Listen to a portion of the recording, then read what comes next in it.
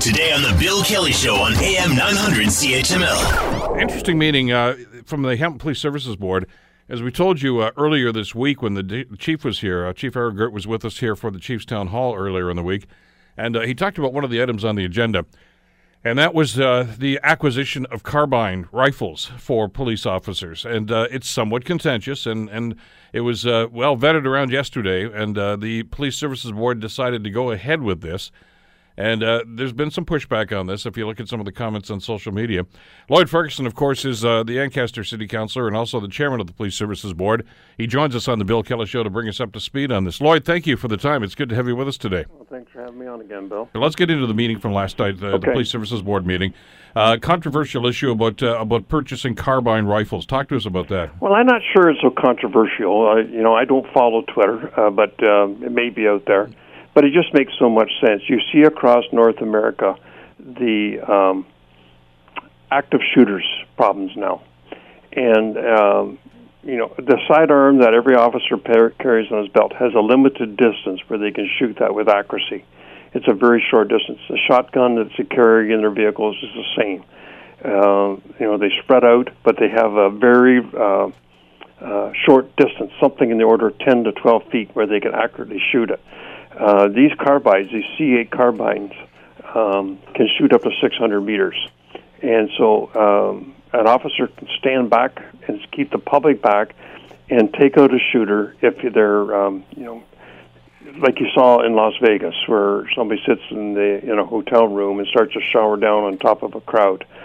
And so we bought enough of these weapons. Our tactical unit, now the public calls them the SWAT team, the tactical unit already carries these, but they can't respond as quick as someone who is actively on patrol. So every squad will have one of these rifles in their vehicle.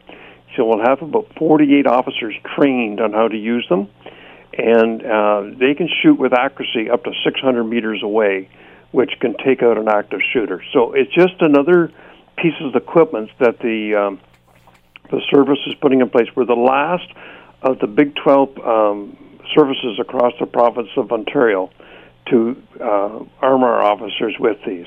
So they're not going into every cruiser. They're not going into an entry-level police officer. They're going into a person who's got adequate training and be readily available to respond because they'll already be on the road doing patrol but have this weapon in their trunk. Now, the total cost is about $95,000. We got the report on the year-end results for the police service, and there was some $600,000 in surplus last year. So a good chunk of that's going into reserves for future uses or to bring taxes down, but $95,000 will be used to buy these carbide or C8 long gun rifles. Are you comfortable with the description some people are using that these are military-style weapons? Yeah. Yeah, I am. Listen, I think that we need to arm our officers with the best tools that we can.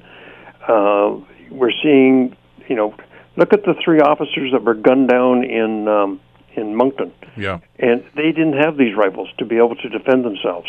They had to try to get up close. We saw the same thing in Edmonton where officers lost their lives because somebody else had one of these rifles. So they're available to the bad guys.